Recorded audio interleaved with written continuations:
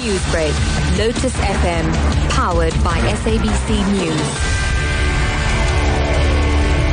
Top story at 6:30. The Gupta family has threatened to take legal action against a religious group which was opposed to a prayer service it hosted yesterday. Now, last week, the Gujarati network of South Africa called on its members to boycott the event that the family had planned. Now, the Johannesburg Against Injustice group said that the event teaches people not to be greedy, which is contradictory to what the Guptas stand for. Now, the event is scheduled to take place in 8 days. Spokesperson for the Johannesburg Injustice group, Peggy Pillay, now joins us on the line to discuss this. Mrs. Pillay, good morning and welcome. Good morning, Matthew, and good morning to your listeners. Thanks for joining us, and let's discuss this now. Why have you called on people to boycott this event in 8 days? I think we started out very nicely by saying that, religious organizations can clearly see that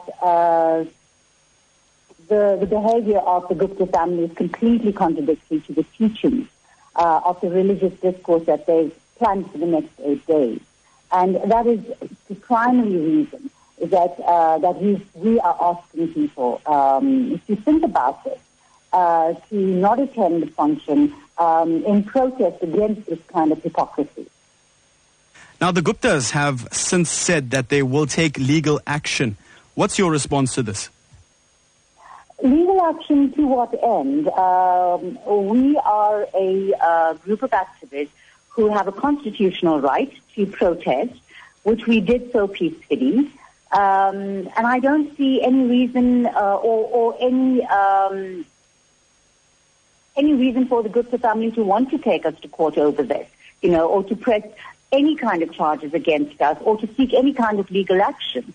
In fact, after the episode of yesterday, or the day before, I would imagine that the only organizations that have any recourse to the court are going to be organizations like the Gujarati network and Johannesburg Against Injustice for the kind of violence that was perpetrated against us.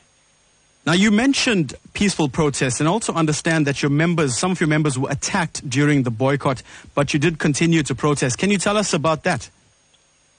Well, yes, as we indicated, we had made a decision to peacefully and silently protest at the event that was happening.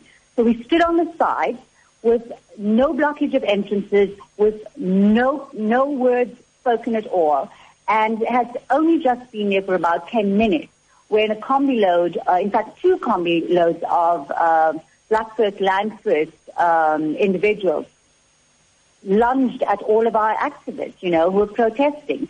They manhandled women. They pulled out posters. They ripped up the placards that were being held. They swore at people. They attacked one of our white youth members. They tried to grab hold of his camera. They insulted him in the most derogatory, racist kind of way. They hurled accusations at all of us who were standing there. I'm not sure where these people get their information from, but I can guarantee you this, that despite all of the violence, we will continue to do what we're doing, and we'll continue to stand up for what we believe in. Black First, Land First needs to really start getting some evidence to back up what they say. Well, that is where we'll have to leave it. Mrs. Pillay, thank you so much for joining us. Thank you. Bye-bye.